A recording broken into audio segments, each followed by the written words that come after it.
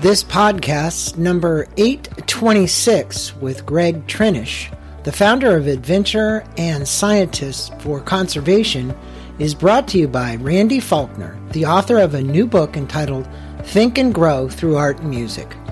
Randy has done a masterful job in this book of combining the principles of Napoleon Hill's Think and Grow Rich into Think and Grow Through Art and Music, including fascinating stories about musicians who utilize Hill's principles to attain success. If you're interested in taking your music career to a new level and be inspired by the stories and principles of Napoleon Hill, then you're going to want to listen to the podcast number 817 with Randy Faulkner about his new book, Think and Grow Through Art and Music.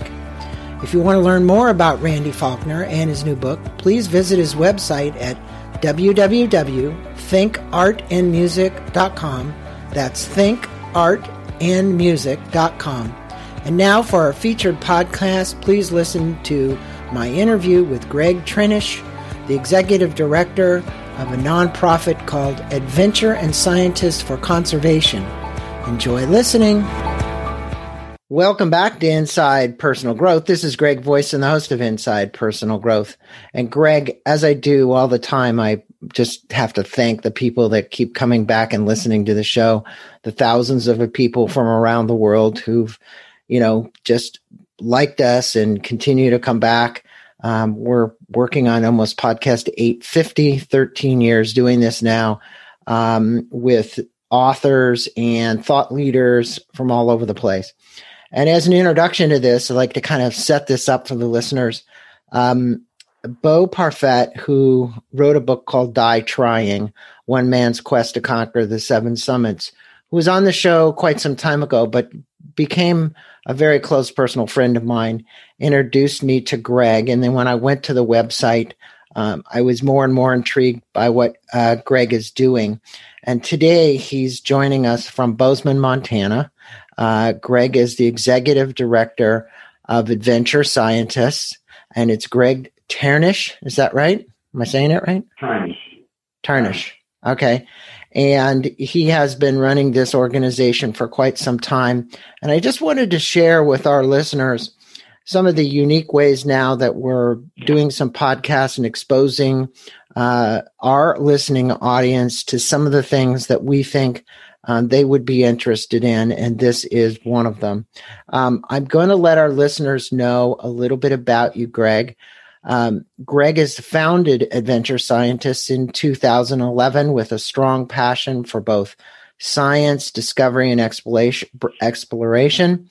National Geographic named Greg an Adventurer of the Year in 2008 when he and a friend completed a 7,800-mile trek along the spine of the Andes mountain range.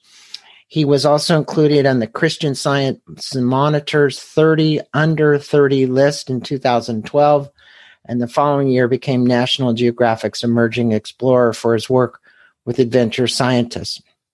In 2013, he was named the Backpacker Magazine Hero. In 2015, a Draper Ripper's Kaplan entrepreneur and one of Men's Journal's 50 Most Adventurous Men. And in 2017, he was named Akasha. Is that how you say that? They say Akosha Fellow. And in 2018, one of the Grist 50 Fixers, Greg was named the Young Global Leader by the World Economic Forum. He holds a biology degree from Montana State University and a sociology degree from UC Boulder. And he has done a thorough hiking of the Appalachian Trail in 2004. Well, Greg, it's a pleasure having you on the show. And now our listeners know just a tad bit about you as a person. And last night I was watching, it's kind of brought it up for me, National Geographic, as these three guys were attempting to walk the length of the Grand Canyon. And I thought that was a pretty interesting documentary, actually, because you can imagine them trying to walk the length, going up and down just to try and walk the length of that, which was 785 miles. It would have only been 285 miles if they were able to do it straight, but it added another 500 miles to the track. I'd like you to tell our listeners a little bit about your nonprofit, why you were so compelled so many years ago to do this kind of work, and who benefits really from the work that Adventure Scientists is doing. Yeah, that's a great documentary. A friend of mine, Pete McBride, was who you were watching. Right, exactly. Yeah, it was. It was really wonderful. I enjoyed the whole thing. Those guys at the first start of it, Greg, you look at their feet and they just could hardly make it, and they stopped the trek and they started again. So I won't make fun of Pete's feet too much. He beat me at racquetball one time, so I can't complain. But anyway, the organization I started because as I was exploring around the world, I felt this deep longing to do more than just explore. To be out there and exploring was really fun, but it was self-fulfilling.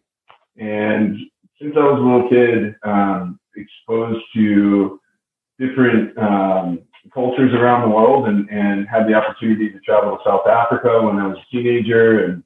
And I really felt drawn to service. I really felt like my time on this planet should be about more than just a selfish pursuit of exploration. And so I started sharing that feeling with others and quickly came to understand that it was pretty common that people wished there was some way that they could give back while they explore, while they do what they love and be outside. And so after pondering that for a while, I came up with this concept of Adventure Scientists to send volunteers out and realized that while I was working as a field biologist, I could have so much impact. But if we could organize and mobilize people to work together and work on common mission, then we could really have some profound impact for these massive challenges we face. And as far as who benefits, we really serve the scientists at the forefront of their fields who are working to solve environmental and human health issues. And so we ultimately benefit. The entire population of the planet benefits because our scientific partners are working on everything from antibiotic resistance, which will kill 50 million people a year by the year 2050 if left unchecked. That's 3 million more people who die of cancer every year.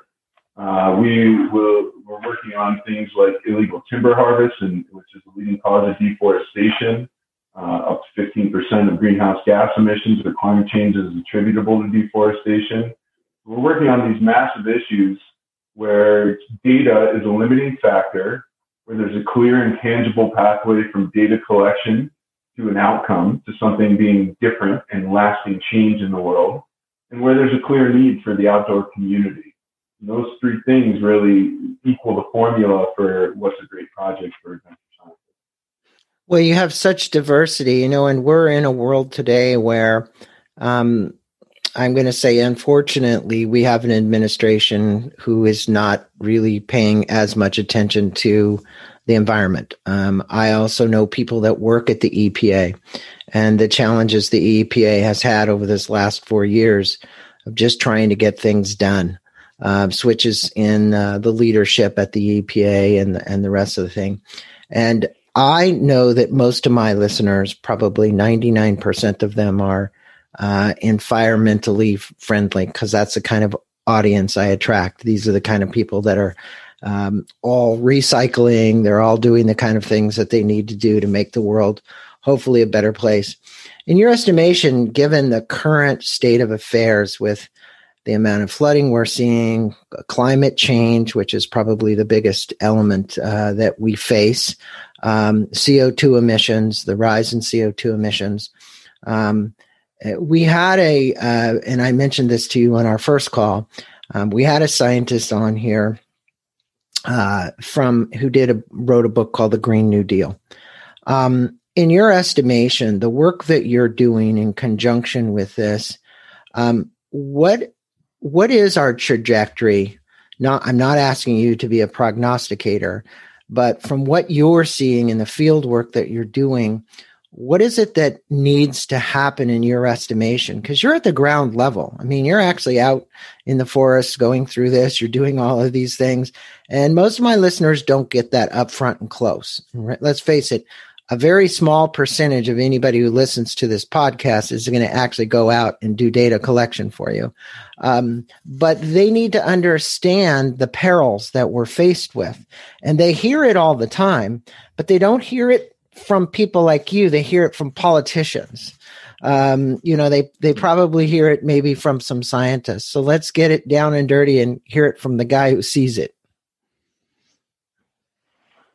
Yeah, I remain optimistic, and I do that because of the scientists that we partner with. I mean, these are my heroes. These are people who are coming up with brilliant ways to mitigate the impacts of climate change and mitigate the impacts of microplastics in our oceans and mitigate the impacts of these massive issues that we're facing. Things like coronavirus is a great example. This is not just some passive occurrence. This is because we have encroached upon and infringed upon nature. And I think people really need to draw those connections and realize that the storms that we're seeing, the fires that we're seeing across the West. And it's funny, I've looked at, there's this great map that you can look at online. If you just Google World Fire Map, you can look at current fires happening around the world. And we hear so much about what's happening in the United States, and it's horrible. And people are losing their homes. And yet you look at places like the Amazon and places like the Congo Basin, and when you see this map, it's incredible because it is just lit up across those areas in a way that it's just mind-boggling that all of those could possibly be fires. Those are real effects of climate change. It's happening here. It's happening on every single continent on this planet. And that is going to have effects on us. Everything from pandemics, which will get worse, storms will get worse. There will be trillions in dollars of cost as a result of that. Yet, these scientists that we get to partner with, and this is the greatest privilege of my life, I get to work with scientists from Harvard Medical School and scientists from all around the world and governments and in different countries. It's really incredible what they're doing. And ideas like being able to take fungi that we find on the top of Mount Everest and inoculate crops so that you can improve crop yields without the need for synthetic fertilizers. We're going to have 12 billion people on this planet before too long. And the opportunity to feed those 12 billion people simply by using nature-based solutions. This idea that nature has already solved these problems. And if we go out and find these solutions, we're going to be infinitely better off. You look at even CRISPR and the ability to manipulate genes now. That comes from nature. That's a nature-based solution. It's incredible. Well, most of the things are, including all of our medicines that are treating people, are coming from nature. They're coming from plants. So, and if we continue to challenge that environment by our encroaching on these environments, we're going to be challenged to find those solutions anymore. Because those are, if you look at it, that is our partner is nature. And, you speak about the role of a volunteer, somebody who's basically kind of collects data in the field. What's that like? If somebody wants to go to your website, which we're going to mention here, is adventurescientists.org. Is that correct? Yep. adventurescientists.org. And they go on there and they check it out. What's it like for them to become, and what's the probability that somebody listening to the show who clicks the button and fills out your application and wants to do something for you will actually be chosen? Yeah, so we have the experience is you come to the website, you find a project that's in your area that suits your outdoor abilities, and then we do screen volunteers. You apply to participate in these projects. And the reason for that is twofold. One is we want to make sure that the people who are volunteering for us can take care of themselves in the outdoors. Now, some of our projects have been climbing Mount Everest. Some of our projects have been, like this photo behind me, kayaking in the middle of winter to collect plastic samples or water samples that we're looking for plastics in. You don't need to be the top tier athlete to do this. If you can go out on a hike and understand what you're supposed to bring with you, that's enough for many of our projects. We have a project for road bikers that's targeted at looking at hot spots for wildlife vehicle collisions. this is crazy, but every single day in the United States, it's estimated that 1 million animals are killed by vehicles. And in addition to that, there's 26,000 people a year that are killed by wildlife vehicle collisions. And so the opportunity to go out road bike and look for roadkill helps us pinpoint exactly where mitigation is needed for these, where overpasses, underpasses, signage, lower speed limits, all kinds of things can be used to mitigate those impacts. So that's another example of how somebody can come to our website, find a project that suits them. They sign up. If you're accepted into the program and you ask about probabilities, it's really project specific. We have a Wild and Scenic Rivers project with the federal government where we have 400 people on our wait list right now. And then we have a Montana-based cycling project where we need more volunteers. And so the probabilities do vary by project. So then once you're accepted, you'll go through a training. This training happens online. We use all different kinds of learning techniques, visual, textual, where we use an LMS-based system so we can track how everybody's doing and improve our systems, improve our teaching. You take a quiz at the end of every section and an exam at the end of your course. Then you're certified to go out and collect. Once you're certified and you can go out and collect, you work with our team to figure out exactly what sites you're going to do, which sites you're going to own. Some of our projects have repeat visits where you go 3 or 4 times a year. Other projects are one-offs. And then you'll go back out and collect your data. And then our team is going to be here for you to answer any questions you have. They're emailing with you. By the end of a project, you'll almost certainly know several members of our team who have worked with you on your tech and worked with you on the actual protocols to make sure that you're really set up for success. And then you collect your data and we're communicating with you. The scientist is communicating with you that we're partnered with and making sure that you understand the impact of what you've done. And our commitment to every single volunteer is that if you're going to spend your time with us, as opposed to everything else you could spend your time with, it's going to matter. And we're really vetting our projects to make sure that every single thing you do for Adventure Scientists moves the needle, that it actually matters and actually contributes to the world being a better place. Well, that gives our listeners an opportunity, and it certainly explains your process. Now, you have lots of partners. You have to have partners to do something like this, whether it's the scientists and the universities the scientists are connected with. Tell our listeners a little bit about your partnerships, the kind of partners that you might be looking for to expand your nonprofit and your organization. Yeah, so everything that we do, every science project we have is originated by a scientist. And so there's got to be somebody who says, these are the data we need to move this issue forward. And so we partnered with big NGOs, we call them BINGOs, big international NGOs, like WRI, the World Resources Institute. We've done projects with NRDC and even Sierra Club. And then we've worked with governments. This Wild and Scenic Rivers project I mentioned is a partnership with the BLM Forest Service and Park Service, who manage these waterways. We're working now to develop a project in Eastern Europe, our timber project. So for this project, volunteers go out across the range of commercially important tree species. So we've done 4 species so far. We're hoping to do up to 7 more next year. And we're expanding this project now to Eastern Europe. And so you navigate to the tree, you take a tree core. So we teach you how to use an increment borer. You're taking a lot of other data while you're there about the height of the tree, the circumference of the tree, all those things. And then we call that diameter at breast height. And then all of that information goes to our partners at the Forest Service, Fish and Wildlife Service, and we're expanding this project now with the Environmental Investigation Agency in Eastern Europe. So the partners are, again, the heroes. The partners are the ones that we are amplifying and accelerating their ability to succeed.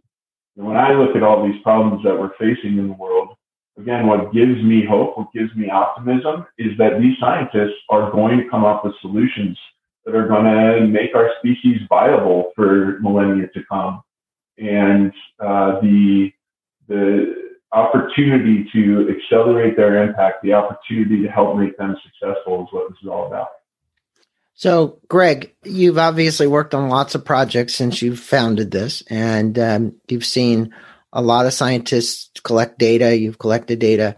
What's the one most significant project, if you were to pick one, that you've seen an impact to our environment? Something has happened. It's moved forward in step, as I call it, meaning, hey, you collected the data resulted in the hypothesis being proven. The hypothesis then led to some action. That action was whatever. Is there one that you can give us that I know they probably don't all end up this way, but the reality is you're hoping that most of them do? Yeah, I can. So there's a number of projects. Choosing one is very difficult for me, so I'm going to rattle off a few quick ones here, if that's all right. Our microplastics project was something we did for 4 years. We collected the largest data set on Earth for microplastics. Today, over 250 institutions have used that data set or are using that data set to improve management, to look at maximum contamination limits or upper limits for how much plastic can be in a waterway before mitigation is required. So I'm really proud of that project. It really shows the breadth of what we can do. And you can see that on our website at adventurescientist.org/microplastics. Our timber project /timber is one where we, again, have gone out across the range of these species, collected the genetic material of these species. And then when a suspected poacher, and trees get poached all the time, they are crime syndicates. And I'm talking about extortion and bribery and sometimes kidnapping. These are full-on crime syndicates around the illegal timber trade. When a suspected poacher has material, you can compare the genetics of what they have with what's been standing in the forest and pinpoint the geography of where those trees came from and thereby the legality of whether they actually got those trees where they said they did. So that's been used to prosecute timber theft. That's really exciting. That's an incredible step forward and has advanced the law enforcement's ability to prosecute timber thefts. Really excited about that project. And as I said, we're expanding to other species now to make it possible to move on. And we need support to do that. So that's one of the areas where we're currently fundraising right now. Another one is we worked with Harvard Medical School. We were sent out around the globe to collect animal scabs, so poops from animals. And with that, the researchers from Harvard Medical School look at the bacteria in the gut flora of those animals. And they examine those, looking specifically for this genus of bacteria called Enterococcus, which is very persistent. It's everywhere. It's in your gut, it's in my gut, it's in every single animal on the planet. It's even been found in some carnivorous plants. And in hospital settings, this is like the linebacker of bacteria. You can't destroy it. And so they have evolved, they have gained these traits to become extremely resistant to antibiotics. And so we go out, we find these animal scabs, and we help them narrow the search for the genes that are causing that antibiotic resistance. And this is all aimed at being able to create new interventions. Now, what we learned there is that the diversity, even in a place like the Harvard forest, is as diverse in the bacteria that are there as they are in the far-flung places of the globe. So the way we've advanced the Harvard researchers' work is that he's learned he doesn't need to go to the far corners of the globe. So sometimes it's the negative result that really pays off and saves years and years of effort for our researcher partners. And then the last one I'll mention is one I've already mentioned. We climbed up to 22,000 feet on Mount Everest, collected the highest known plant life on Earth. This was a moss growing up at 22,000 feet. And in that moss, our partner, who was at the University of Washington and USGS at the time, and currently has a program called Adaptive Symbiotic Technologies, is able to take those fungi that were growing in the moss and allowing the moss to uptake nutrients in this very low nutrient environment. And today, he is inoculating almost 2 million acres a year with these fungi. And that includes 600 small farms in India. And he's increasing crop yields up to 100%, if not more, and the more marginalized the terrain is, the more drought infected or drought affected area he's using these inoculants in, the better the yields are. It's really incredible. Some tremendous results with that. I mean, those are 4 stories that certainly anybody out here could relate to. You know, the gut biome is a big one, I'm sure, for the Harvard scientists, and to trying to find new antibiotics that can be more resistant to that particular issue. And it's fascinating the things you've gotten involved in, and especially the collection on top of Mount Everest so that we could increase crop yields. I'm not certain if and maybe you're more optimistic than I am, but you said we're headed toward 12 billion people. And I keep thinking 12 billion people, is this little blue marble rolling around out in space going to be able to sustain 12 billion people? And that's a question for all of us to try and figure out. I would hope that we would do something with population growth before we got to that level, even though I think I looked at David Attenborough's recent documentary, which really drew to the conclusion that as a species, if we don't take action and we annihilate ourselves, in the end, the rest of the species will again take back over again. And, you know, the reality is, I'm hoping we won't annihilate ourselves to the degree that there's no human form left here. But you know what? The good news is that at least it would continue on. Now, the listeners out there, Greg, the best way to help you is through donations. They can make donations at the website directly. Again, go to adventurescientist.org. You can look for the donation button on the page. There you can see some videos. You can check out Greg's staff. You can look at the work that they're doing. I highly encourage you to do that just as an opportunity to get involved with a nonprofit organization that's really doing some fantastic work, but isn't probably in the main lane as many of these other nonprofits would be. So that's why I wanted to expose you to our listeners. And I'm hoping that many of them will take action, will check you out, contact you, and make some donations. Greg, thanks for being on Inside Personal Growth and spending a few minutes with our listeners, talking about Adventure Scientists, the projects and initiatives you're working on, and the good work you're doing. Yeah, it's my pleasure. Thanks so much for having me, Greg.